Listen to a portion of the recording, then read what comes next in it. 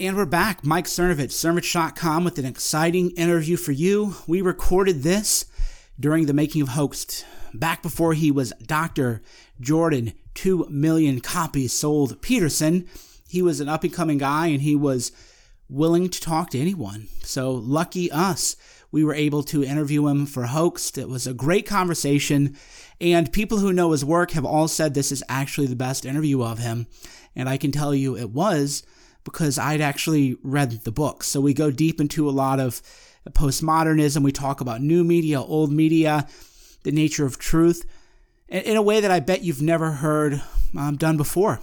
Now, a quick note, because this was recorded using two separate mics, my mic isn't heard, so there may be a quick pause because he's repeating the question asked of him. So I'll just give you a brief 30 seconds into documentary filmmaking.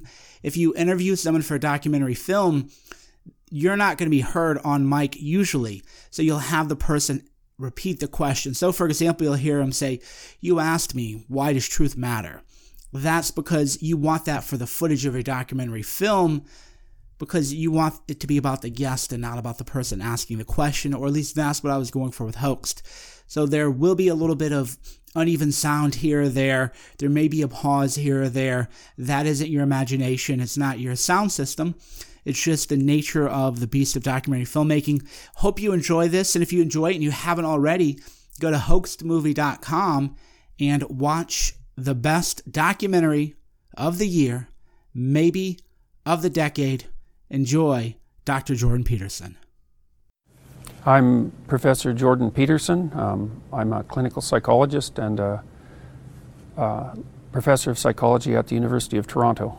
And I teach, and I have a clinical practice, although I'm on hiatus right now. I do a lot of business consulting. I have a business online that helps people plan their futures and write about their past and analyze their personalities. And for the last year or so, I've been embroiled in a philosophical and political controversy, a series of them, I suppose, in Canada and more broadly as well. So the question is, why does public shaming work on the human mind? Well, it's a good thing that it works. You know, I mean, it takes a lot of different emotions to make people properly social. And some of those are positive emotions. We enjoy being around other people. So that would be a straight positive emotion associated with approach and excitement and fun. We bond with other people, and that's a different emotional system, a number of them, mediated partly by opiates and partly by chemicals like, now I won't be able to remember the name, oxytocin. But then there's negative emotions too. So if you're a conscientious person, for example, you feel guilt if you're not contributing to the community. And if you're not sociopathic, you feel shame if you've acted in a manner that indicates that you're not a reliable member of the social organization. And you should feel that way. Now, of course, the problem with negative emotions, and positive emotions for that matter, is that they can be amplified beyond utility. That happens in all sorts of mental illnesses, and they can be manipulated. And then, of course, with regards to our current state, which is something we've never encountered before, is that you can be the target of hundreds of thousands or even millions of people suddenly, and it's absolutely overwhelming. So most of these things are necessary, but you know, they can go badly astray and they can be manipulated. So, and we don't know what to do about that, especially with regards to social media, because nobody knows anything about social media, really. It's too new. So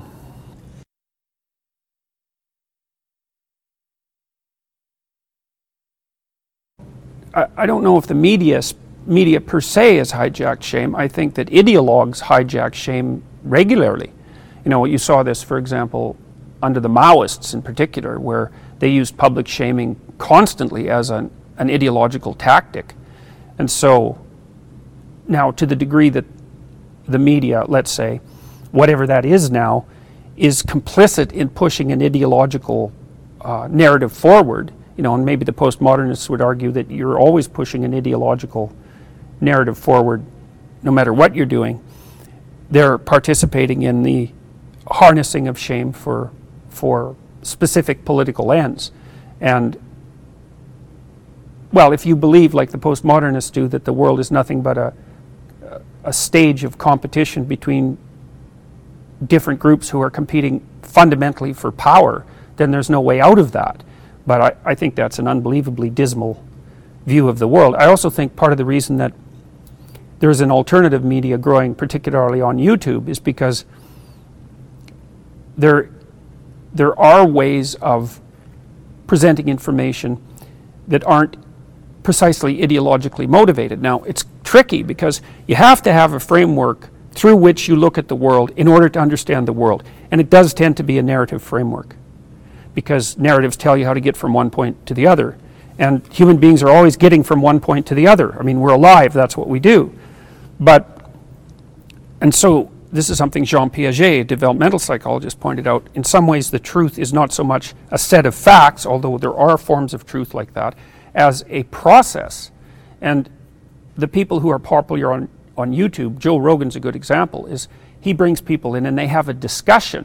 And the truth is actually in the process of the discussion. And the reason I think Rogan works so well is because he's actually trying to learn something when he's talking to his guests. He isn't driving forward his a priori notions. He has them, because everyone does, but he's looking to expand them and transform them during the conversation. And so the truth of the conversation isn't so much in the conclusions as in the dialectical process by which those conclusions are generated. And people actually really like to listen to that. So when I lecture, for example, because my lectures have become quite popular on YouTube, I'm not telling people what conclusions I have drawn, although I can't help but do that to some degree. I'm trying to extend my knowledge of the topic while I'm lecturing.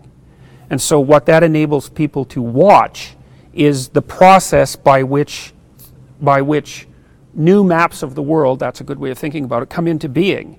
And that's very exciting for people. Well, that's what we do in a conversation like this, if it's a real conversation. You know, we're trying to figure out what's going on, rather than to state categorically, this is what's going on and these are the people behind it. It's like, well, no, we can toss out hypotheses, we can try to figure it out, and that's what makes the conversation engaging and interesting. A lot of these new interviewers, let's say, run very long shows. They're not sound bites, they're not clips, they haven't been run through the production mill, and actually people on YouTube don't like that sort of thing. They like it raw. There's lots of people on YouTube, like Girl Says What, Karen Strawn. She just sits at her kitchen table and talks, and there's a bit of editing, you know, to get rid of the ums and that sort of thing, but you get the whole thing. You get to draw your own damn conclusions. And I think that's, we were talking a little bit about truth. It's like, if you're a journalist, see, this journalist came and did a story about me in a magazine called Toronto Life last year, and he did quite a bit of background research, and the article was actually pretty well researched, but he couldn't resist the temptation to tell his readers what to think, you know, and so he had some opinions about me, and they weren't particularly positive, and so he'd lay out some of the background information that he had gathered, and then he'd tell the readers what that meant. And the piece came out, and I wasn't very happy with it, and so I wrote him and I said, you know, like, kudos on your background research, and why the hell didn't you just let the readers make up their own damn minds? You don't have any trust in your journalistic ability, you don't have any trust in your audience, so you wrote a propaganda piece. Now you might say, well, you can't help but introduce your biases, and of course to some degree that's true, but you can present, see, the world's too complex to describe completely. And so you have to lay a structure on it in order to simplify it. And you might say, because of that, there's no way of getting at the truth, because you have to lay this structure on it and simplify it. But that's actually not technically correct. Like, imagine that, because when you simplify the world, you're basically compressing it like a compression algorithm. And if you use an unbiased compression algorithm to represent a set of data, then you sample equally from the entire data set. You don't take all the data, but you sample equally, and then you get a representation of the whole. It's an accurate representation, it's just not as detailed. Well, that's sort of what you want to do as a journalist, to the degree that you can. And partly you understand that you have biases, so you talk to people who have different opinions. Or maybe you even figure out what the different opinions are and make them strong and address them while you're telling the story. And to say that you can't do that is, well, I think it's deeply and insanely cynical, because it also means, if you can't do that, it also means you can't communicate. If there's no truth, why do people talk to each other? What the hell's the point? We wouldn't communicate if there was no way of communicating truth. It would be pointless. The postmodernists tend not to admit, in some sense, to the existence of the objective world. And I think that's fundamentally a complexity issue, is that there's a world that exists beyond our comprehension of it, and so that's the simplification problem. But the problem with the consensus theory of reality is that, well, there are obstacles in the world that you bump into regardless of your damn consensus. And so you can argue that that's not the case, but it's futile. I mean, because you learn in your own experience that there are elements of reality, even within your subjective experience, that your interpretive structure can't lay a hand on. You can't argue yourself out of being hungry, especially if you're really hungry. You can't argue yourself, sometimes you can't argue yourself out of being in love, even if you know it's the wrong person. You can't, and fundamentally, you can't argue yourself out of pain. And that's why I think that the ultimate truth, in some sense, is that life is suffering. It's like, good luck laying down an ideological overlay on that. Like, you can adjust your pain to some degree through thought, It is malleable to some degree, but not in the final analysis. And so arguing that the world, that a separate world of constraints beyond your interpretive framework doesn't exist it's futile, it's not going to work for you, and B, you never act that way. People who talk about science as, say, a patriarchal Western construction, they're making observations that the scientific method is, first of all, to some degree, a consequence of the subjective interest of the researcher. Fair enough. And that researchers are subject to ambition like everyone else. And hey, absolutely. But part of the scientific method is the competition of ambitions and the decision through the competing ambitions about what actually constitutes the shared ground of experience. And you might say, well, I don't believe in any of that. It's like, yes, you do. You use computers. You fly on airplanes. You drink filtered water. You participate in the technological society. And you, by participating in it, you indicate your assent to the ontological presuppositions and the epistemological presuppositions upon which it's based. And you might say, well, no, I don't. And I would say, well, who cares what you say? I'm going to watch how you act, and as a better indicator of your fundamental truth. And there's no reason to assume whatsoever that what you say and what you do are in alignment. Like, they might be, but often with people they're not in alignment at all. So, and the postmodernists are a classic example of that. They wouldn't turn to Marxism otherwise, because the postmodernists say, well, there's no grand narrative, everything, in some sense, everything is a matter of contextual interpretation, and then that leaves them with nothing and nowhere to go. So the Marxism comes in as a substitute for that, or maybe even the postmodernism was just a rationalization for the Marxism to begin with. It's not obvious from the historical record. But they don't act out their claims because they can't. So this post-truth idea is, that's a demonic idea, really. I mean, that's strange language to use, but there are some ideas that are so pathological that only archetypal descriptions are appropriate. Well, it's always a question to some degree which of our partial realities is true and which of them is false. It is to some degree context dependent as well, because the environment tends to move around, so you might say that there was a set of relatively more radical left-wing ideas that were more appropriate in 1964 than they are now, say with regards to civil rights. And because the underlying situation has actually changed, and so the representation should change.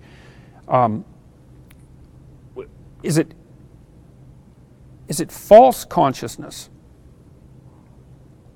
Well, that's a very deep question because it depends on what you mean by false. I mean, people are motivated by all sorts of... People have all sorts of motivations that they don't necessarily understand. And sometimes they put forward one set of motivations as a mask for another set of motivations. I mean, one of the things I've been trying to unpack, for example, is there's a Marxist claim that the Marxist theory is predicated on care for either the working class or the oppressed, depending on whether it's classical Marxism or sort of identity politics Marxism. And I read a book by George Orwell called Road to Wigan Pier, where he questions that assumption. He said, as far as he was concerned, the English socialists that he met, and this was back in the 1930s and 40s, didn't so much like the poor as they hated the rich. Well, maybe that isn't true of everyone who wants to speak for the working class, but it's certainly true of a substantial number of them. Often you use an ideological mask to shield from yourself what your true motivations are. Say, well, you look at Marxism and you think, well, are the Marxists actually motivated by compassion and the desire to help the working class? Well, then you allow the Marxist ideas to unfold in society and you watch what happens. What happens is the working class gets slaughtered, and so does everyone else. And so then there's an indication that the stated motivations and the real motivations aren't the same. And that's a big problem. And you see, because we're polarizing in our society now, you see that sort of thing happening all the time. It's not easy to put your finger on what the actuality of the situation is. I think ideologies are like that often, is that they place a mask of virtue over a dark set of motivations. And I really do think that that's the case with it tends to be the case with extremist ideologies, period. You know, I'm standing for the nation, and so, but no, I really have a tremendous amount of hatred and I'm going to take it out on anyone who's foreign. You know, that's sort of typical of the Nazi type ultranationalists. And then on the left, it's like, well, I like the poor and the oppressed and I stand for them. It's like, well, no, you're just resentful and jealous and you don't believe that hard work matters because you don't work hard and you don't plan to. And so you can place a mask of virtue over your miserable, destructive resentment, and then you can tolerate looking at yourself in the mirror. And so, I mean, this is why I'm no fan of ideologies, generally speaking, because they have exactly that property.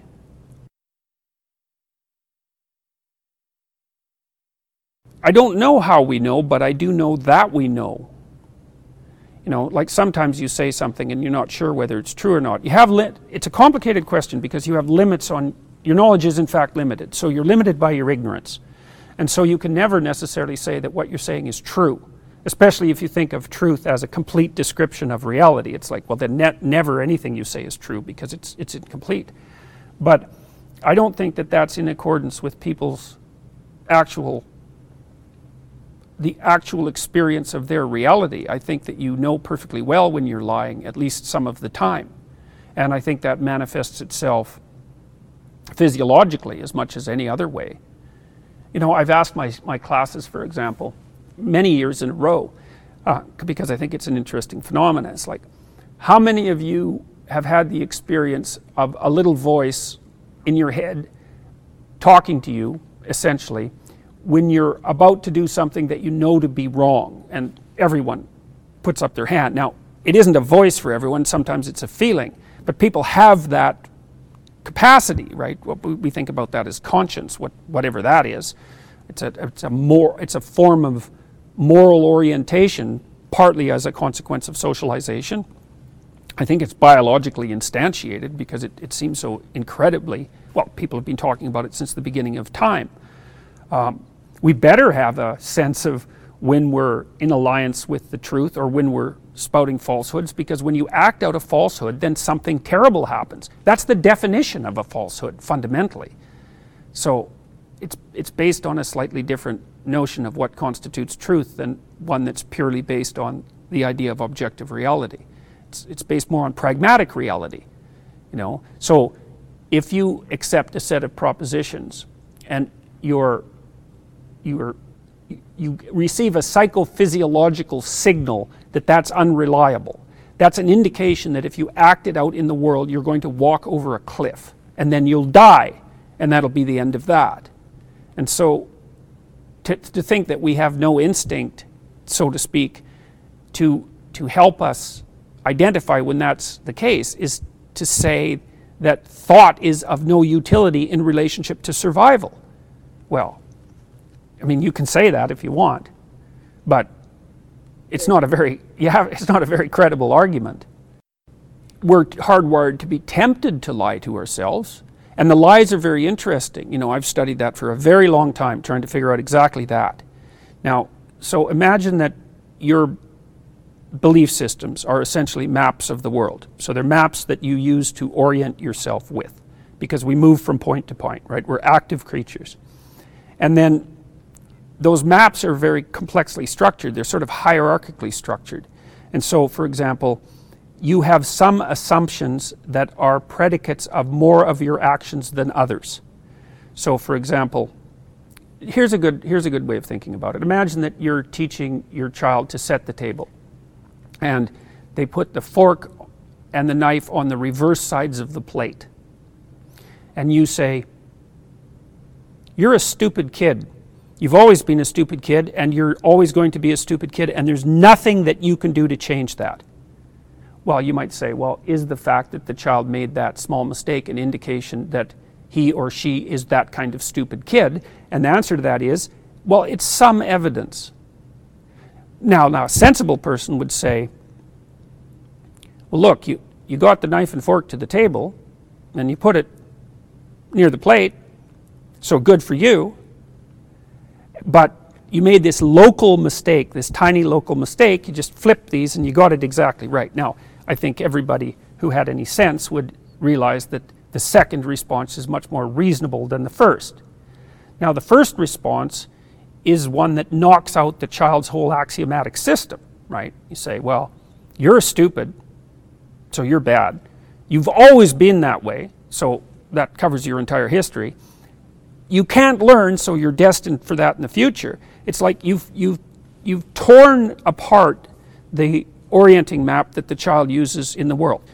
And it's a very important illustration, because if you have an argument with someone that you love, one of the appropriate tactics is to make the argument about the least that it has to be about, and to specify what you want as precisely as possible, because then you don't take the person apart. Now, there are times when we encounter pieces of information that threaten the integrity of our entire belief system. So another example would be, you have a relationship with someone, an intimate relationship, and it's predicated on the idea of fidelity. And so all of your memories of the relationship have that as an axiom for the representations. The way that you construe the present has that as an axiom, and the way that you construe the future has that as an axiom. And then you find out that the person has betrayed you, and perhaps multiple times. Well, your world falls apart. And the reason it falls apart is because that presupposition of fidelity is an axiom for every representation of that relationship you've made, and maybe of every representation of yourself you've made, and maybe of every representation of other people that you've made. And so it's a crucial card in the card house, right? You pull it out and everything falls. Okay, well, when people encounter information that is like that, they're likely to turn a blind eye to it. Well, and that often happens in the case of betrayal, because it's very rare. It happens sometimes. It's very rare that if someone in an intimate relationship betrays you, that you can't go back over the past and think, you know, there was a hint 2 years ago. There was another hint 18 months ago. We weren't holding hands as often, you know. He or she was always distracted. I knew, but I didn't ask any questions. It's willful blindness. Now, the ancient Egyptians, they represented the state as Osiris, and Osiris was willfully blind. That was one of the characteristics of the state, and it was because of that that his evil brother, Set, who was like a precursor to the idea of Satan, chopped him up and destroyed him. And so the lies that you're talking about are often sins of omission rather than sins of commission. It's like something threatens our axiomatic system at a very fundamental level. We get a physiological signal of threat. The physiological signal says, You should watch this and pay attention and unfold it and unpack it. And we think, no, we're not going there. And no wonder, because like, you want your whole house of cards to collapse and you fall into chaos? It's a terrible thing. So that's why we're motivated to lie to ourselves. But it's not helpful. And the more you do it, the more likely a precipitous collapse is to occur, because you're not updating your world models. And actually the neuropsychology of that's reasonably well understood. A guy named Ramachandran, for example, has done some good work on that, and Alcone and Goldberg as well. And but that's why, it's very useful to know that our axiomatic systems orient us in the world and regulate our emotions. And so if you destabilize someone's fundamental axioms, you dysregulate their negative emotion. That's also why people fight so hard to protect not only their belief systems, but their social systems. So there's plenty of motivation to falsify, but it's a bad idea. You live out the falsifications, and the world hits you. People are motivated to do the least amount of damage to their cognitive structures possible to correct prediction errors. And it's for the reason that I just described, which is that, that the deeper the axiom that you have to adjust, the more you lose of the map that orients you in the world, and then the more emotional dysregulation you experience. And that's no joke, because people think of emotions in some sense as just subjective feelings, but they're not just that. They're psychophysiological reactions. And it's like if you're in a rough part of a city and you lose your map. It's like, well, you're going to be worried. And the reason you're worried is because something bad might happen to you. And so what your body does is ramp up into a state of emergency preparedness. And an emergency preparedness is a bunch of bad things might happen, and so I better be ready for any and all of them. And so it's very, very, very physiologically demanding. And you can handle that for short periods of time, but if you're in a state like that and it's chronic, well, that's stress, and that hurts you. It hurts your brain. It destroys brain tissue. It suppresses immunological function.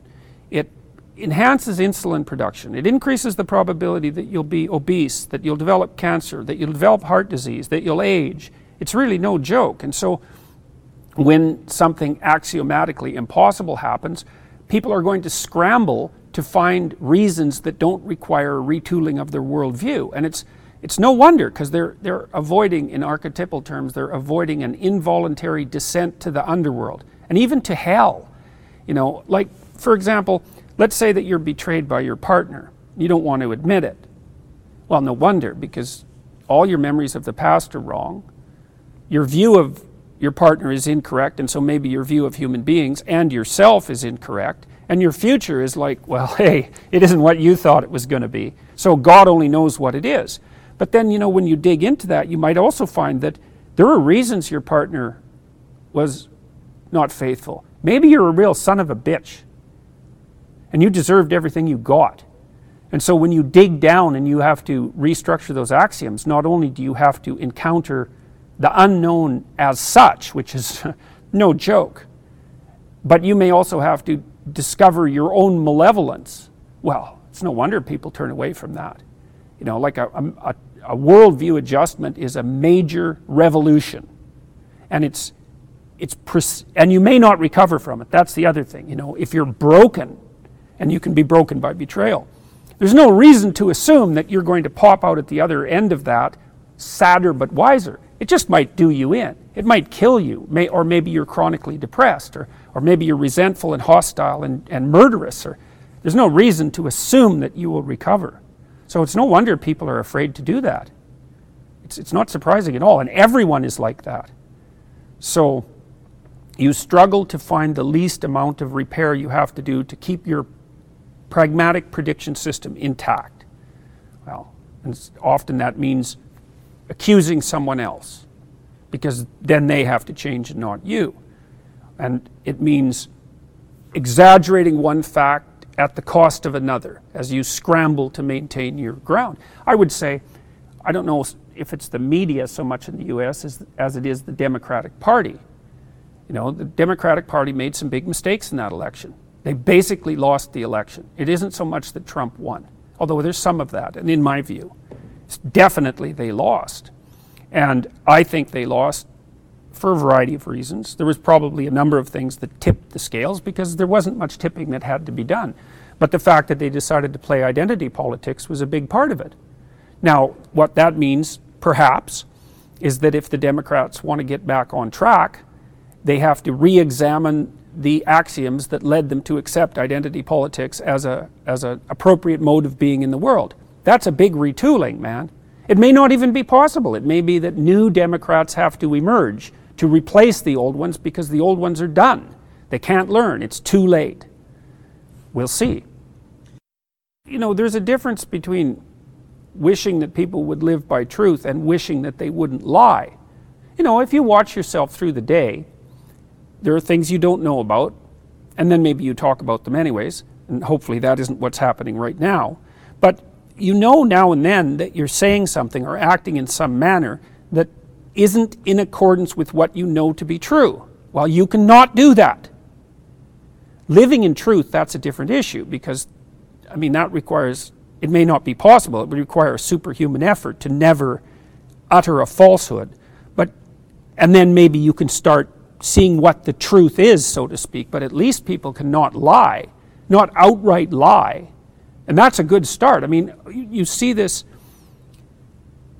well, I've had some posters put up in my neighborhood recently, warning the community about me. So that's actually what they say, community warning, you know. And and I don't mind that people disagree with me. It's their fate. They'll act out their presuppositions and they'll find out what the consequences are. So fine. But there's a lie in the poster, you see. And so the lie is they put a picture of me up. And I look very aggressive. My mouth is open and I'm yelling. And I am actually yelling. But the reason I'm yelling is because I'm at a free speech rally that was shut down by radical leftists, and they took the mic and they shut down the PA system and they blasted white noise. And so the reason that I'm yelling and look aggressive is because I'm trying to make my voice heard over their noise. But that's the picture they picked to portray me. Well, they knew, or they were willfully blind, they knew that that was a trick. Now they feel the ends justify the means, I suppose. But they didn't have to do that. Like, they could have put up posters about me without lying. I think the posters would have even been more effective because what's actually happened, I tweeted the posters, for example, is that because they tell people to write the university and tell them what a reprehensible human being I am. And as far as I know, they've had the reverse effect. Many people have written the university and told them how reprehensible the poster producers are and that, you know, that I'm not what they claim I am. Well, the lies didn't help them. They knew they were lying. They did it anyways. Well, when you do that, you corrupt the structure of the world and you corrupt your own soul. And God help you. We're talking about whether there is such a thing as truth. Okay, so let's say that the role of a journalist, and I think journalists played this role quite nicely before, I think things started to go south in the 80s. But I think the journalists in the 70s and 60s and 50s and so on many of them were trying to lay out an unbiased simplification of the situation and to let the viewers, readers, make up their own minds, you know, to the degree that that was possible. Like if you look at an old Time magazine, it's a completely different thing. From the 70s, they're like 100 pages thick. It's all text. It's dense. It's denser than today's Economist by a large margin. And, you know, it's people grappling with ideas. Okay, so now that isn't how things work now in the let's say, in the mainstream media, to use a rather cliched phrase. Well, you know, maybe they say, well, it doesn't matter. There's no such thing as truth anyways. It's like, yeah, it matters. Nobody under 30 listens to you. Why? Why is that? Why are they going to people like, well, Rogan's a good example, who has no production values and no real editing, and it's just like a rough conversation between two people. Why are they listening to that? Well, there's your evidence. Now, you don't have to pay any attention to it, and I don't really think that the classical media giants are paying attention. I think they're too old, actually. Like, I was looking, there was an MSNBC clip on YouTube about this robot that has embedded AI and some emotional responses. So I was kind of interested in that, so I went and watched it, and it was like a 4-minute clip. It only had like 12,000 views, which I found peculiar. But they put a 30-second ad at the beginning of it, and you couldn't skip it. Like, they don't know the conventions. It's like, first of all, an hour of content might justify a 15-second ad, and you get to skip it. It's like, you're going to ask me to pay for your 4 minutes of professionally edited fluff with 30 seconds of my time? That's not going to work. So they're off in another world, and it isn't working out, and they're collapsing. And young people are turning in droves to these alternative media sources. And I think the reason for that is they're not getting an unbiased simplification from the media, which is what they should be getting. So, consequences. You know, falsehoods have consequences. That's what makes them false. And you can not believe that, it's fine. You can even get away with it for some period of time. But you're not going to get away with it for very long. People don't trust editing anymore. Not really, because they don't know what's going on behind the scenes. And so, it's almost as if your content isn't significant enough to overcome your technical inadequacy, we don't want to watch it. And that's so interesting. And I guess it's also because, you know, media savvy young people, if they've clipped together a video, they can do a pretty damn good job of hitting near CNN quality with their editing, you know, especially if they're smart. And so they're just not impressed by that. It's no longer a signal of competence, that. And in fact, it's become a signal of things going on behind the scenes that you don't understand. Commercial interests, ideological interests, corporate interests, whatever. But not your interests, that's for sure. Well, if it's news, it's kind of like, that question is sort of like the question, what constitutes information? Well, if something's informative, well, it informs you, and what that means is it brings you into alignment better. There should be an alignment between you and the world. If you're properly informed, you're in a formation, right? And a formation is ordered and sequential. And you think, well, what does that mean? Well, if you and I might ask you for directions, and you inform me about where I'm going, and then I follow your directions and I get there. It's like, so I'm in alignment with the world all of a sudden because you've informed me. Well, if it's real news, it informs you, and what that means is it updates your map. You know, it takes something that's, you have a journey that you're on, and it isn't fully mapped out because what the hell do you know? And then someone tells you some news and you think, oh, I have to make a slight detour here. I have to change the way I'm looking at the landscape slightly. That's news.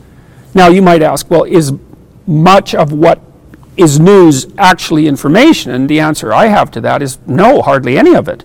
I haven't watched television news for 30 years, I would say, because I think, well, if it's only relevant today, it's not relevant. I don't want to know what's only relevant today. Why the hell would I pay any attention to that? So, you know, I've subscribed to The Economist for quite a long time, although I haven't renewed it recently for a variety of reasons, but at least they're talking about things that are going to be relevant conceivably over a month or a couple of months period, and I believe they were reasonably unbiased, although I'm not so sure about that anymore. I think the quality of that magazine has actually dropped. News updates your map, and then you don't fall into a hole and get eaten by a crocodile. And that's what information is essentially too, is that it updates the manner in which you orient yourself in the world. So that's partly your perceptions and partly your actions. And you'll pay for that, right? Because it's cheaper to pay for it than it is to learn it through experience. So I guess that's what news is.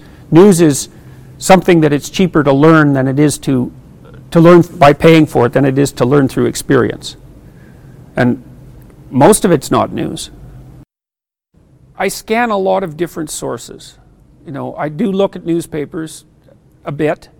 I read a lot online, but I spend most of my time reading books, not I read books mostly. That's where I get my news, and you might say, well, that's not the cutting edge dynamic news, and it's not. And I follow Twitter and I look online and I still glance at the major news front pages now and then. I like the BBC so far. But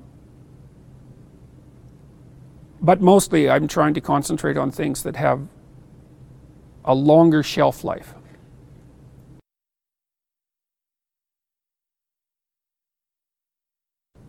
Well, status is really important to people. I mean, although I would say I've had to think through my terminology with regards to that for a long time.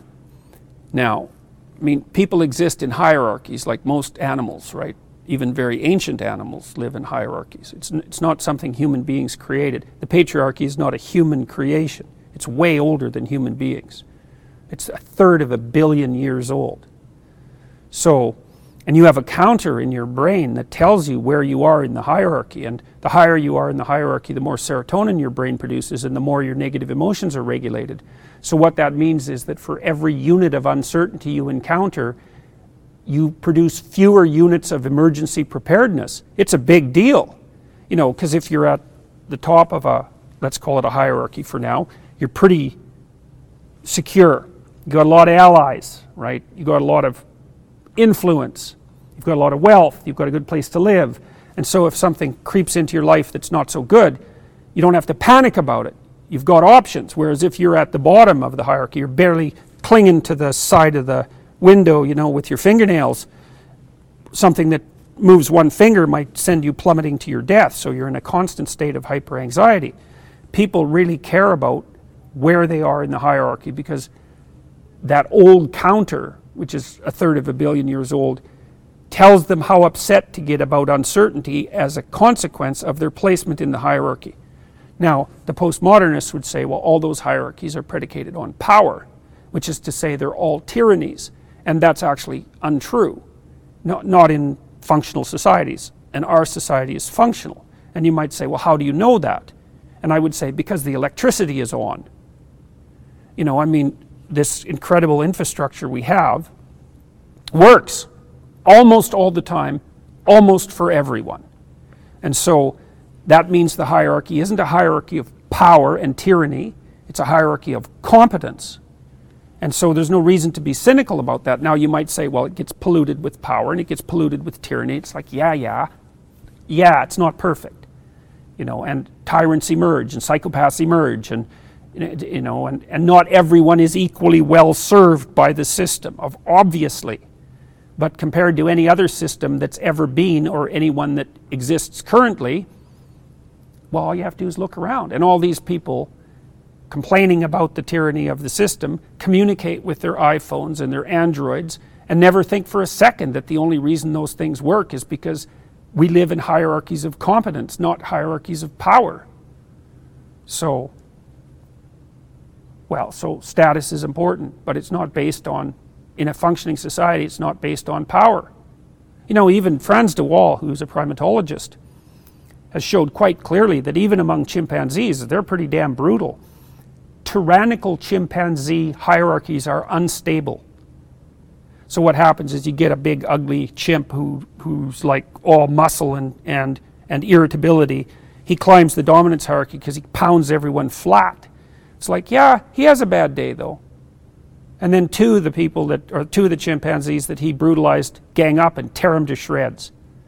So what de Waal has found among the chimps is that the stable hierarchies are run by males, because chimps are patriarchal in their structure essentially, but the chimps that stay at the top and produce a stable hierarchy are ones that groom other chimps and have friends and engage in mutual reciprocity and pay positive attention to the females and also to the infants. So the tyrant chimp just doesn't last. It's even true for chimps. Well, so the idea that this is the big leftist idea, all the hierarchies are corrupt, they only serve those who are at the top, it's all power. It's like, no, that's wrong. And the proof is the fact that the hierarchy functions. Well, the prestige of the classic media was predicated on their influence. And so let's say that the New York Times is an influential and prestigious outlet. Okay, why? Well, here's an example. You write a book, it hits the New York Times bestseller list. Well, who cares? Well, the reason you care is because if you hit the list, your book sales exponentially increase. And so the prestige is related to the power of the institution to change perception and behavior. Well, so it's the brand, you could say. So the brand is the marker of that prestige that's been stored up across time. Yeah, but the thing is that the older media forms are raping their brands, right? They have value because they were prestigious, because they did change people's opinions and behavior, but that's evaporating. And it's partly evaporating because, well, there are new media forms, and it's partly evaporating because people no longer really trust them to give them that unbiased simplification. And so, and the thing about the egalitarianism of YouTube is that it's got its pros and its cons. And then this is the same with the web in general, is that the signal to noise ratio, there's a lot of noise. There's a lot of noise. And that's what happens under extraordinarily egalitarian circumstances, is there might be a lot of signal, but it's damn hard to find it because you don't have qualified gatekeepers. Now that's changing because even though YouTube is egalitarian, there's a vicious hierarchy that's already developed. Like almost everyone on YouTube has no subscribers, right? 1,000, 100, something like that. A tiny proportion has 100,000. An even tinier fraction has 500,000, and then above 1 million, it's like vanishingly small. So the hierarchy emerges, and I would say it's a hierarchy of competence almost by definition. Let's say we don't know what YouTube does, but whatever it does, the people who have 4 million subscribers are doing best. So it's a hierarchy of competence right away. Well, like everything to some degree is a social construct. Like the problem with those sorts of phrases is that they're used as one phenomena causes for everything. That's how you can tell if you're talking to someone who's an ideologue. It's like, well, why is that happening? Well, it's the patriarchy. It's like, oh, I see, it's happening because of society. Well, yeah, of course. You could even say that you die because of the inadequacy of the patriarchy. If it just got its act together, it could figure out how to make you immortal. Well, fair enough. That's true, although it's not true in any useful sense. It's like, is it a social construct? You got to be way more specific than that before a comment like that has any utility whatsoever. You got to delve into the details, and you also have to define what you mean. To some degree, because we're social animals, there isn't anything that we do that society has no influence on. So, but that doesn't mean that everything is a social construct. It's muddy thinking. I don't think it will. I think it's done. Marshall McLuhan, in his famous, I don't remember what he said exactly. The medium is the message. There we go. That's it. What did he mean by that? New technological forms require new forms of perception and behavior. And I used the MSNBC example earlier to show that they don't know the idiom, right? They think, well, YouTube, low production values, cute cat videos. There's no idiom. It's like there is an idiom. There's conventions. They don't know them. They can't make the translation. They don't know how. And so I don't think they're going to survive. I don't see any evidence that they are, because I don't see any evidence that people under 30 care anything about, or even know to some degree, about the old school media organizations. That's not where they live. Now, I don't know if where they live is any better. It's different, though, that's for sure. And it's not obvious. Like, I don't think very many horse and buggy makers turned into auto manufacturers. I assume some did, but my guess is the vast majority of them couldn't make the adjustment because they thought of the car as a horseless carriage. Well, that's not what it was. We don't even know what it was, but it wasn't a horseless carriage, that's for sure. So, and YouTube isn't TV by a different form. First of all, it's permanent. That's weird. And unbelievably powerful, because it also means that for the first time in human history, the spoken word or the received image has as much permanence as a book. But it's way faster to market. Way more people attend to it. Like, you know, I can put up a YouTube video that I make in a day and it'll have 150,000 views in a week.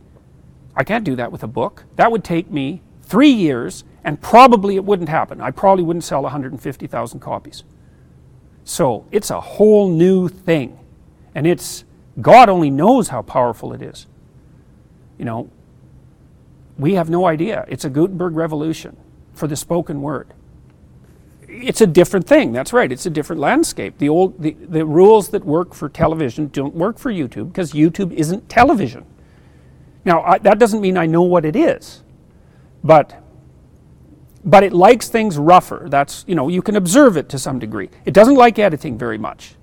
It wants to see the mistakes. It wants to see the warts. It trusts it then. It doesn't want everything airbrushed and edited out. It doesn't care as much about attractiveness. You know, like, it isn't like all the YouTube people who have become influential are the good-looking news anchors that you see on CNN. In fact, I think that's also something that people have come to distrust.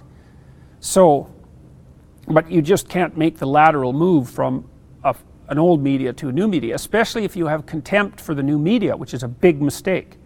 It means you don't know anything about it. So, you're shunted off into irrelevancy before you realize it.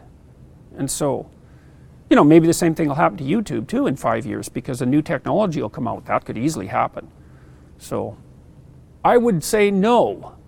I don't think so, but I think maybe that would be the case if they knew the context, you know.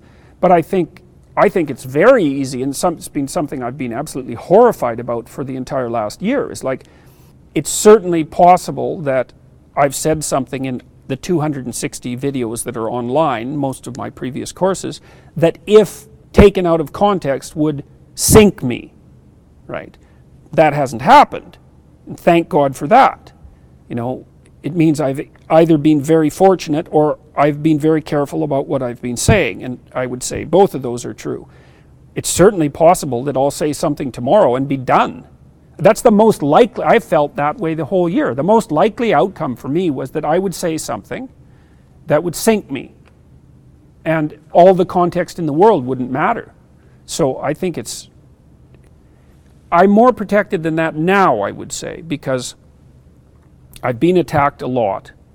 And, you know, it's the crying wolf phenomena. If you hear 100 attacks on someone and they all turn out to not be true, you're probably less likely to believe the 101st. But like, I have this talk coming up on November 11th, which I'm actually very worried about, because I know that the protesters who will be there in force have been emboldened by the fact that they got the same talk canceled by Ryerson University about 3 months ago. And I'm quite nervous about the possibility that someone who's hypothetically, what would you say? I hate to say, who hypothetically holds views that are similar to the panelists, even though the panelists are very diverse, will do something fatally stupid, and it'll be captured. Or even not so stupid and will be edited to look bad, and you know that'll be a catastrophe. Or that there will be agents provocateur placed in the audience to do exactly that. So the price of a social media mistake is infinite. Maybe it would be appropriate for us to think about the media access that individuals have now as an amplifier, you know, rather than something that's necessarily negative or necessarily positive. This has happened a lot to me in the last year, where something that could have been negative wasn't. In fact, it turned out to be very positive. And I do think I'm in a position now so that I have more leeway for error. But I still don't have a lot of faith in that. You know, because I can come out, I can make a video and saying, look, like, as far as I can tell, this is what happened. I take responsibility wherever that was necessary. And now that might be okay. Depend on the magnitude of the error, right? So, so fair enough. Well, and the reason I bring that up is, again, I don't like to argue, is just in terms of one of the things I like to think about is, like, a hit piece doesn't land, right? Public shaming doesn't really work like it used to, because the media doesn't control when your message gets out. So if the media yes, okay, so, well, you certainly have more defense now. So if that's exactly right. So if something is published about me, I can make a video saying, well, no, this is what I think, and that is powerful, but that works for people who have some influence in YouTube. Like if you're someone whose channel has very few viewers and someone takes out a hit piece on you, then you can't defend yourself very well. But certainly someone who's well positioned on YouTube, like, it's not obvious to me, this is a weird thing, like, it's not obvious to me that I have less influence than the Canadian Broadcasting Corporation, for example, which is pretty damn weird, and it's like, I say that it might not be true, that might not be true, but we don't know how to measure these things. So if I get attacked by a major news outlet, it isn't clear that they will have more readers than I will have viewers. So the easy access to YouTube does give you some defense, but that's also predicated on having a following of some significance so that you have some impact when you speak. So I guess it's a consequence of being a media force as an individual. But you can certainly have that now. It's not easy, but it's certainly possible.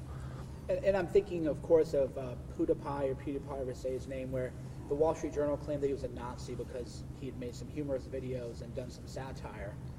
And all I saw when I watched that, and this is what, I don't know if you ever watched Scott Adams' Periscopes or familiar, the two movies thing is, I think one set of people watching a movie where they go, wow, the Wall Street Journal really hit PewDiePie hard, that made him look like a Nazi. And I think a bunch of people, most people, especially people under 30, the movie they saw was, wow, the Wall Street Journal lied about this guy that we know is a good guy. The Wall Street Journal's garbage now, we'll never trust them again. Right. Yeah, well, you can see that power shift occurring, definitely. And I mean, I haven't seen any good studies of this. Like, I don't know, if you took your typical 25-year-old, say, American 25-year-old, what proportion of their information they're garnering from, let's say, the YouTube heavy hitters, and what proportion they're garnering from classical sources. My suspicion is it's more the former than the latter, and certainly the case for a very large number of people, even though it might not be true for the average person yet. I don't know. And it's so new. Like, I would say YouTube's only become a significant cultural force, over the last 3 years? It's something like that. It's like, it's completely new. So we don't know what to make of it yet.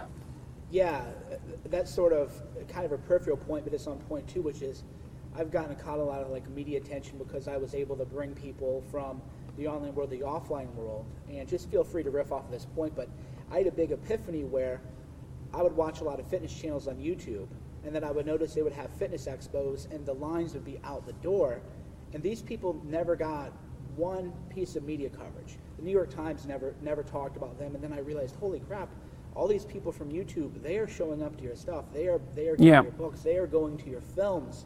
What the hell is this? And then I kind of applied that to journalism or politics or whatever. Well, I was just on a Jocko Willink's podcast, and Jocko has published a book recently, and it's had no real media coverage, but it hit the New York Times bestseller list, and the only reason for that is because he's been talking about it in his podcast. He has 1 million listeners, a day per podcast. Like that's a lot of listeners. I think he does one a week, something like that. So yeah, and I've got this book coming out in January called 12 Rules for Life, and it's doing very well in pre-sales, and the only reason for that is that I've tweeted about it a bit.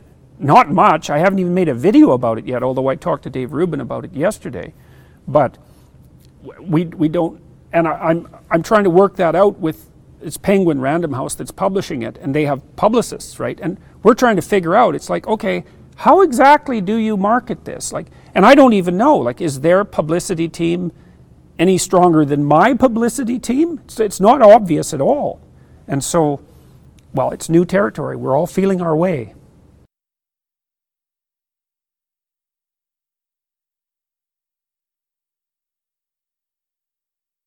We're at a point where, like, Judeo-Christian ethics can't die, because if they do, or it does, then our civilization is done,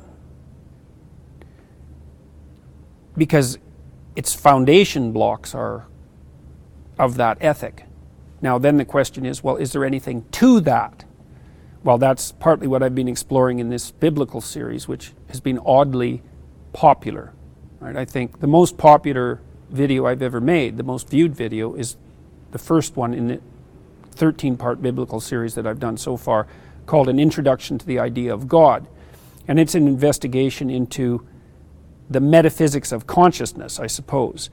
My proposition is that what is expressed in the story of Genesis right at the beginning is the idea that the essential creative element of divinity is expressed in the idea of the logos, the word, right? So the idea there is that there's something about, well, what we're doing here, say, which is the exchange of communicative information, that is constitutive of the world.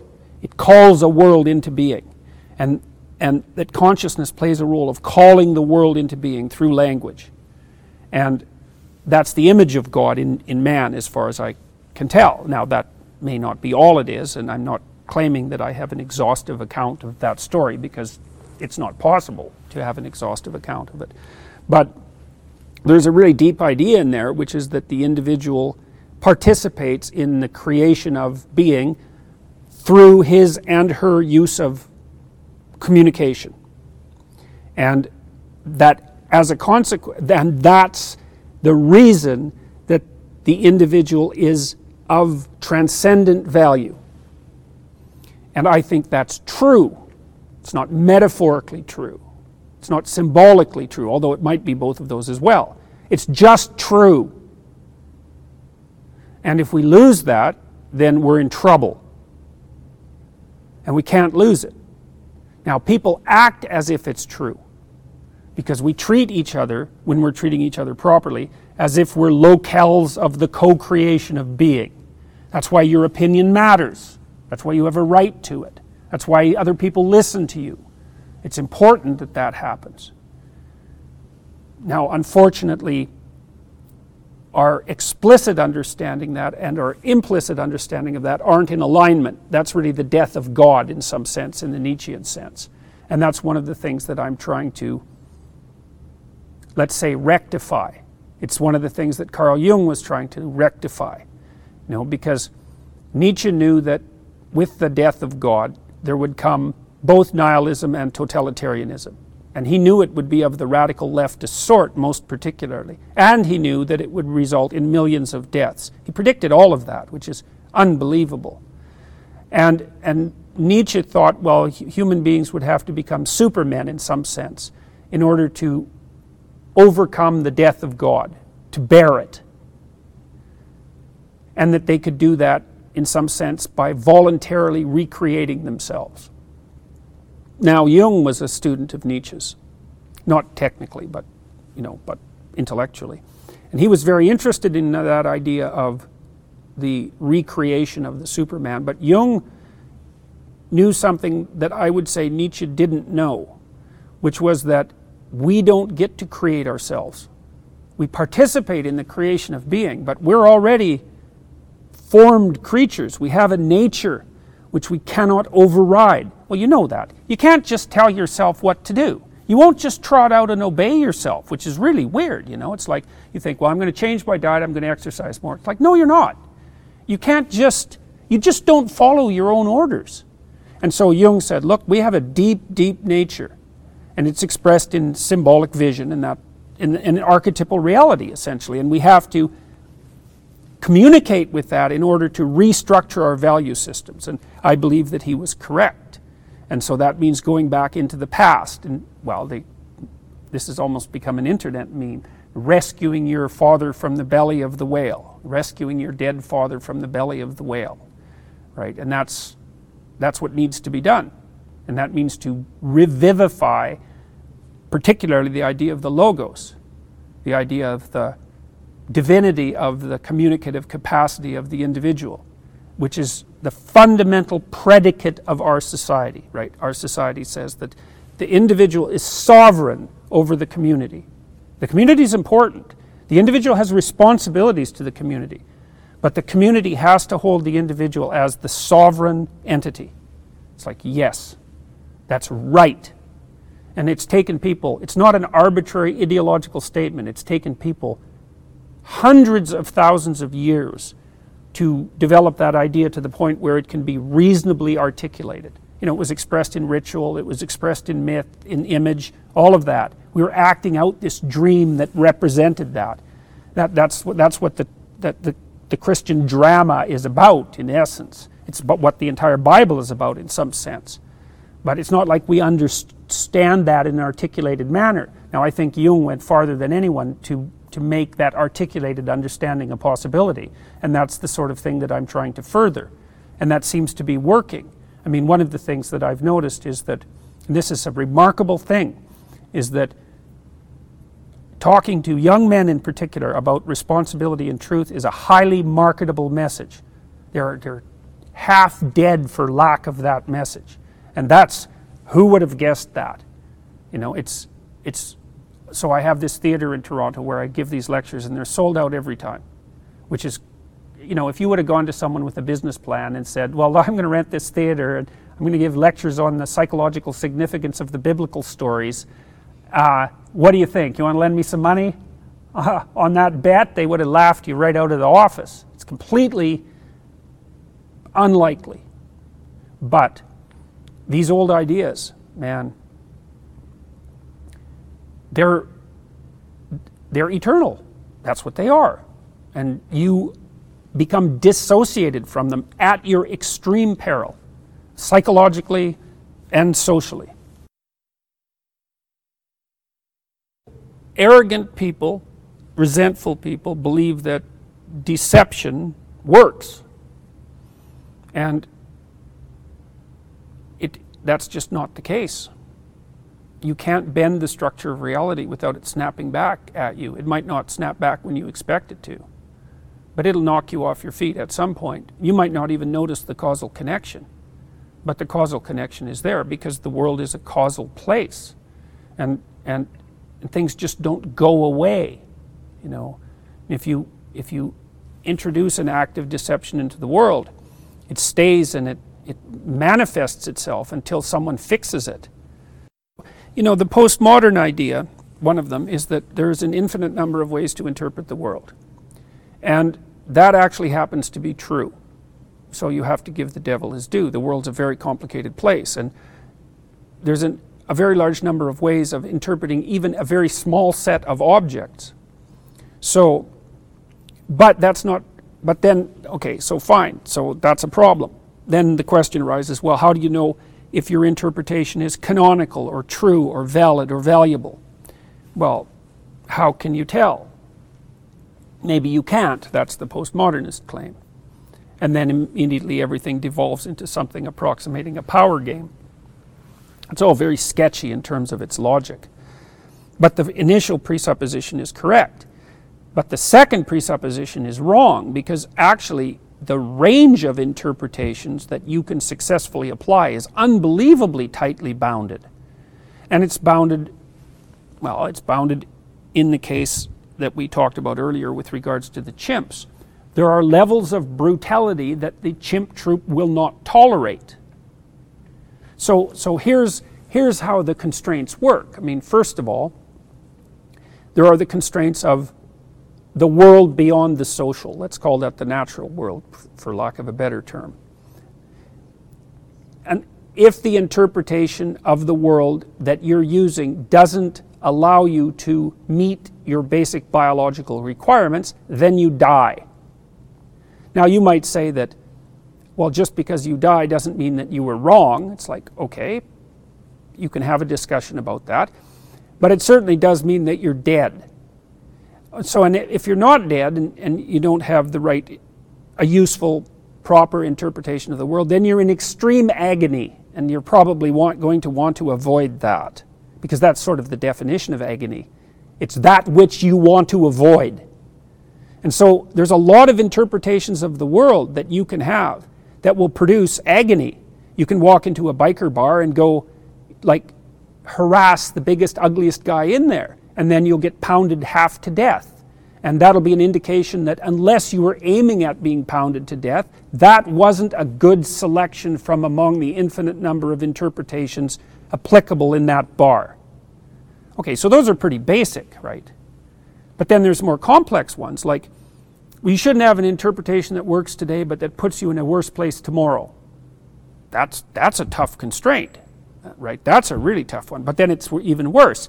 You shouldn't have an interpretation that works today but puts you in a bad place next week or next month or next year or maybe even 10 years from now. So there's a sequence of temporal extensions across which your action in the present has to function.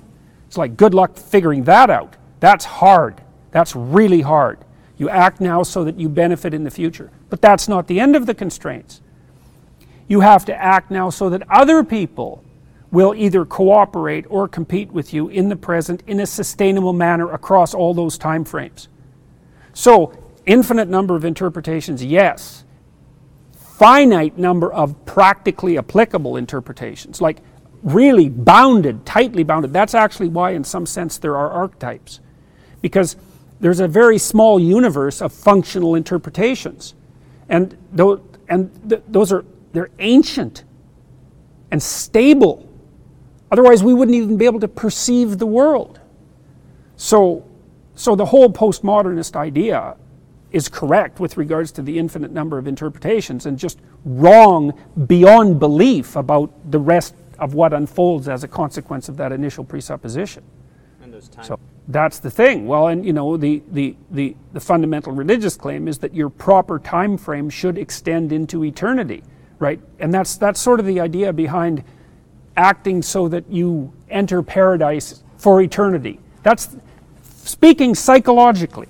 That's the idea. You should aim at the eternal good.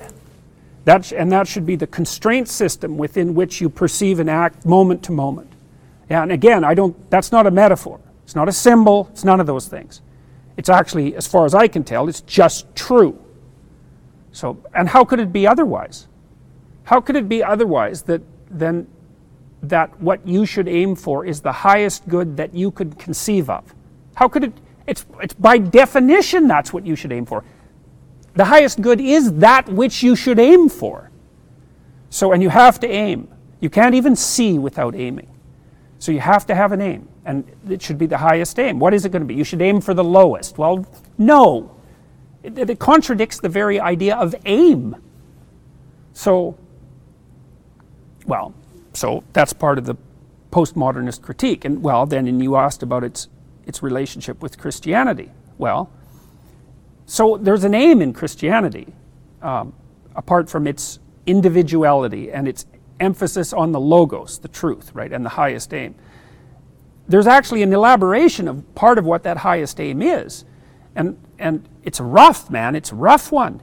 And it's sort of embedded in the idea of Christ's passion. And so two things happen that are archetypal in the passion story. One is that Christ takes responsibility for the evil of the world onto himself.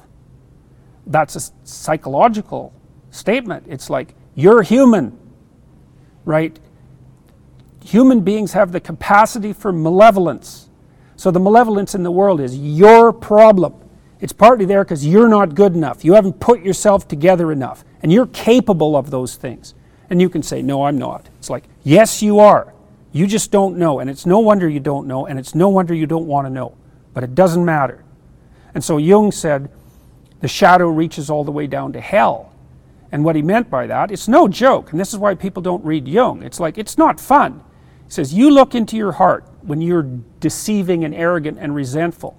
And you go all the way to the bottom of what's there. And you're going to find something that once you see it, you'll never be the same. Well, so people don't go there. When Jung said, well, that's a precondition for any form of enlightenment. That's why Christ has to harrow hell before he can ascend into paradise. No, that's a terrible idea. Okay, so that's the malevolence end of it, but then the other element of the passion is, well, it's to voluntarily accept your torturous destiny. Voluntarily, that's what acceptance of the cross means. Symbolically, the cross is an X. You're at the center of that X. That's the center of suffering. Okay, what are you going to do about that? You're either going to embrace it or you're going to run from it. Well, are you going to embrace it? I mean, that's a hell of a thing to embrace. Well, what happens if you run from it?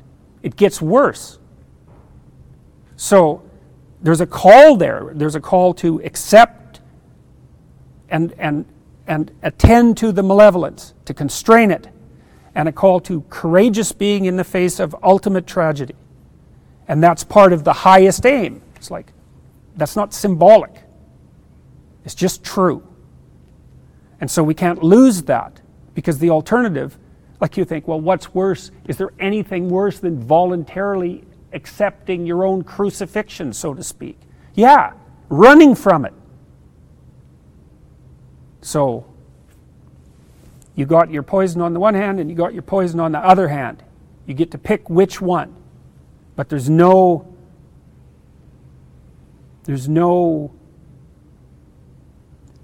pain-free way out.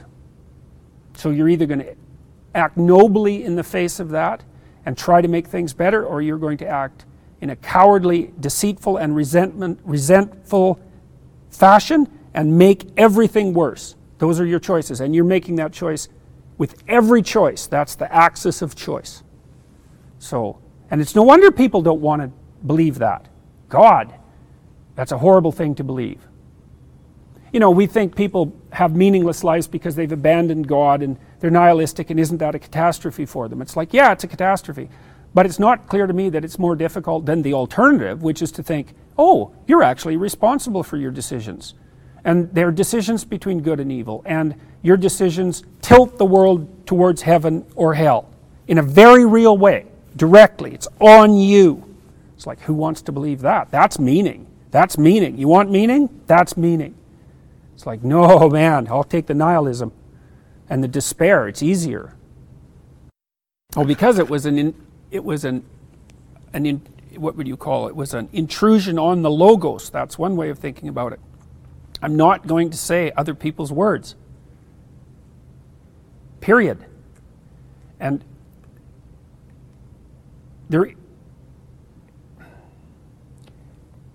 well, I just explained why to some degree. The words you choose determine the structure of the world that you bring into being. I'm not going to have my words put in my mouth by anyone other than me. And so I don't care what the rationale is. I don't care if the rationale is compassion. I don't care what the rationale is. It's not happening. I have responsibility for my words. I take that responsibility very, very seriously. And I just told you why. Because I believe that this logos idea is correct. And so if someone wants to say something, that's fine. If someone wants to believe something, that's fine. But when that belief impinges on my right to determine my words, then that's not all right. You know, for a while it was sort of about the trans community, which isn't a community, by the way. It has just as much diversity as any other group of people. And I've got plenty of letters from trans people supporting me, about 40, and none criticizing me so far.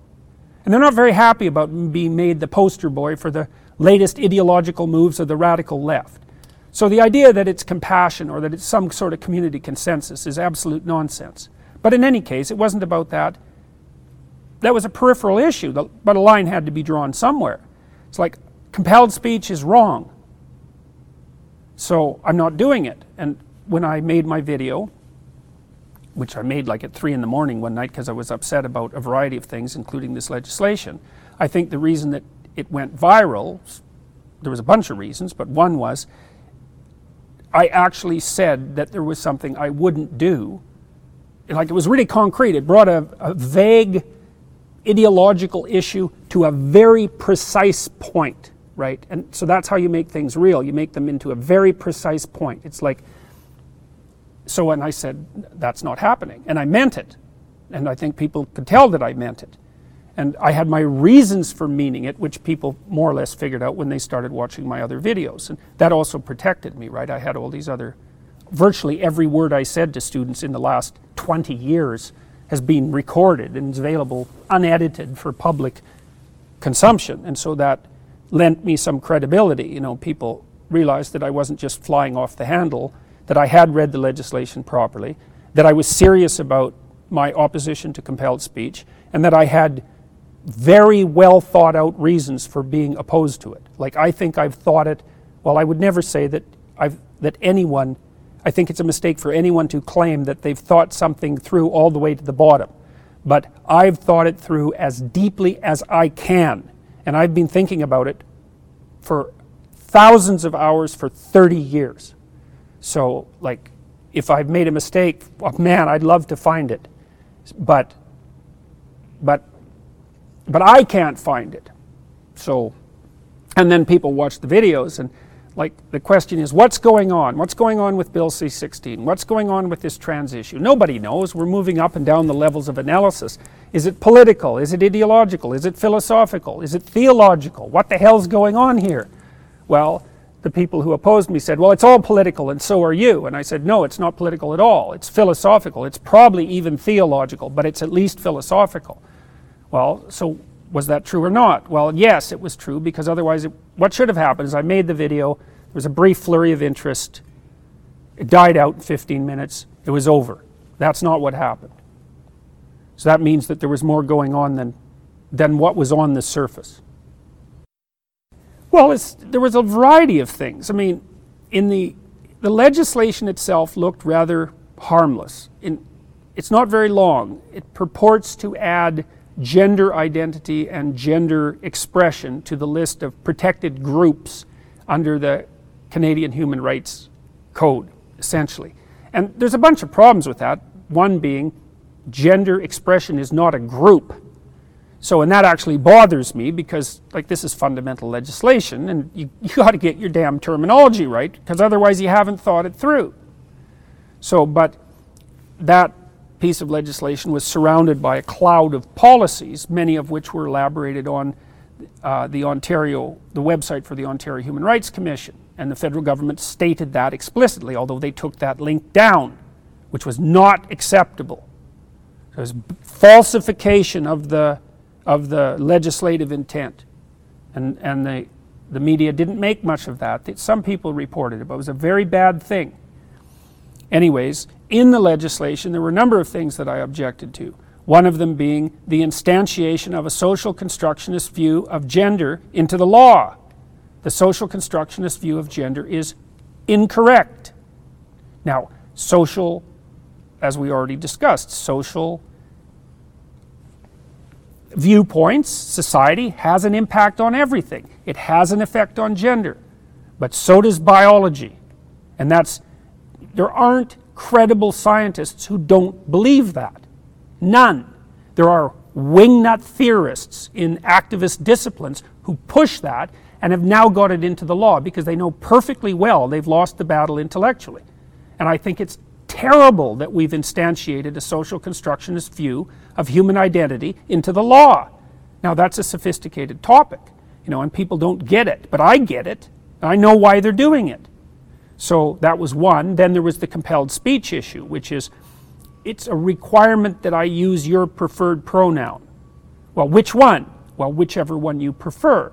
Well, there's 70 of them, and no one knows how to use them, and no one's picked them up in common parlance, and there's no agreement on what they should be. And why not your preferred adjective then? And why not your preferred verb? And, like, where does the limit of your control over my language end? Well, as far as I'm concerned, it's like, if I knew you and you wanted me to call you something and we came to an agreement, I'd probably do it if I thought you were reasonable, that it was good for you, and that you were honest. But as soon as you tell me that I have to participate in your construction of reality under pain of law, it's like, no, I don't have to, and I won't. And so that was the issue. Well, I would say it's the same as the university's reaction in some sense. Look, if you're a Canadian and you come out and say, look, Canadians, there's something wrong with what's going on in your system, the right response from a Canadian is, no, there's something wrong with you.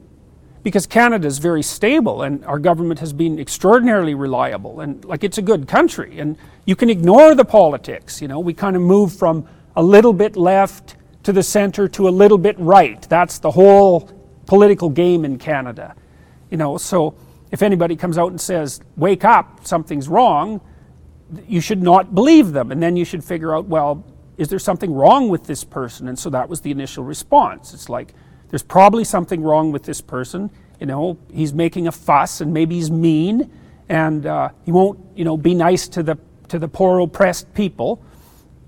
But then they did their homework and found out that I'd actually read the legislation and that I knew what I was talking about. So, and then the press turned very rapidly in my favor and have stayed that way ever since, the mainstream press.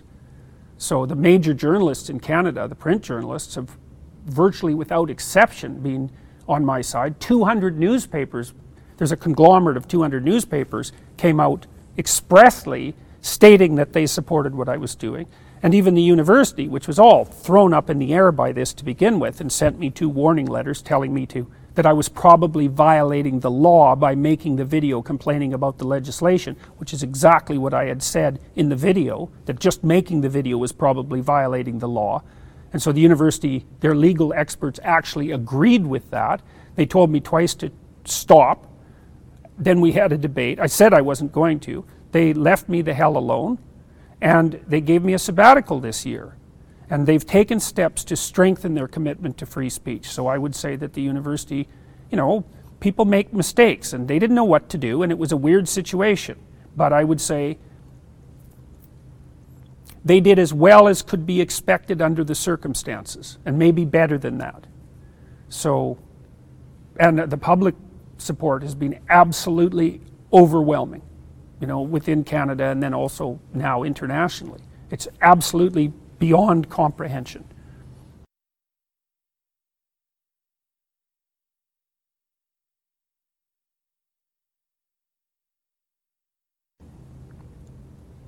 Well, it's tricky, right? Because you are making decisions about what to include and what not to include when you're making this film, for example. And so your narrative is going to intrude on the film. So then I guess the question is, well, what should your narrative be? Your narrative should be something like, I'm constantly trying to go beyond the truth that I already hold. Because the truth that you already hold is not enough. Your life isn't what it could be. And everyone knows that. So you need to know more than you know. And so the narrative should be, when you're constructing a film, it's like, okay, I'm trying to clarify things more. I'm trying to extend what I understand more. Not, here's the ideological truth about the structure of reality, and here's how I edit this set of interviews to conform precisely to that. It's dead and sterile. It's propaganda. That's what propaganda is. And that's a propagandistic conversation can even be that. And you know when you're listening to one because they're boring as hell. You know, if you listen to a conversation and there is genuine striving for the truth, it's a compelling conversation. This is partly why I don't script my lectures. Because what I'm doing when I'm lecturing isn't telling you what I know to be true. What I'm doing when I'm lecturing is trying to figure out things better. And so I'm thinking. I don't know what the consequence of the thinking is going to be. But I hope that it'll be more clarification of the proper path through life. And the reason that I'm committed to that is because I know what happens when you deviate from the path. It's not good. It's seriously not good. It's like world-shaking not good. And we know this. If you read who I would regard as the most profound analysts of the totalitarian societies of the 20th century, they come to the same conclusion, which is that the totalitarian states would not have been possible without the moral corruption of the individuals within that society. So it was the degree to which the individuals within that society were willing to falsify their own experience that produced the totalitarian state. And if you think that through, then it should make you quake in your boots, because it means that to the degree that you falsify your own reality to yourself, say, you're contributing to the pathologization of the state. And the state is no joke, and you think it's powerful now, you wait 10 years. So we better get our acts together, because there's things coming down the pipes that we want to get right or else. So artificial intelligence would be one of those things. And we're seeing all that already in places like Google. They're using AI to what would you call it? Censor. Well, you better have your act together before you design AI systems that regulate people's communication, because they're going to get unbelievably powerful and really, really fast. There are many things that everyone does that each person knows to not be true. Like they're micro decisions usually. You know, they may say, well, the macro narrative is accurate. The thing about, you know, there are some circumstances under which a predominantly liberal narrative is accurate. Liberals are high in openness, they're quite creative, they're not very conscientious, so that's a problem, but they tend to be creative and entrepreneurial. That's extremely useful. But conservatives, they're lower in openness, generally speaking, they're more tradition bound, and they're very good at implementing. And so both those narratives, so to speak, if you think about them as embodiments or articulations of character, have their place in the world. It's the dialogue between them that keeps the balance right. So to the degree that what's being shut down is dialogue, genuine dialogue, then that's a big problem. Liberal or conservative, doesn't make any difference. So it's a good way of thinking about it. I mean, I suppose what that means in some sense is that I'm correct in proportion to the degree of my suffering. It's something like that. And then the problem with that is you have a competition of suffering under those circumstances. And that's actually the origin of intersectionality. You know, the oppression narrative was lacking differentiation. And so that's why intersectionality arose, and that differentiated it, but it has to be infinitely differentiated all the way down to the level of the individual. You know, it's a logical flaw in the issue to begin with, because it's actually the individual that's the locus of suffering. But it isn't because you're suffering that I believe you. It might be that I have some compassion for you because you're suffering. It might depend on why you're suffering. Sometimes I might think, well, that serves you exactly right. And then unless you're willing to repent, let's say, then your suffering is just fine because you haven't learned your lesson yet. So just because you're suffering doesn't mean that you're right. Then you might say, well, what if you've chosen to voluntarily bear your suffering? Well, then, you know, you have a higher claim to the truth, I would say. You're acting out your claim to the truth.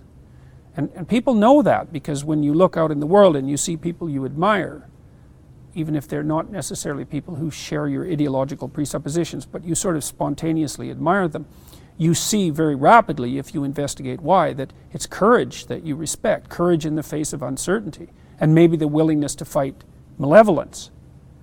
So it's a natural orientation, and it has very little to do with suffering. It has to do with the willingness to bear it and move forward regardless. So yeah, it's a bad idea to replace logos with pathos for any number of reasons. We're not agents of the truth because we suffer. That's not how it works. We're just suffering.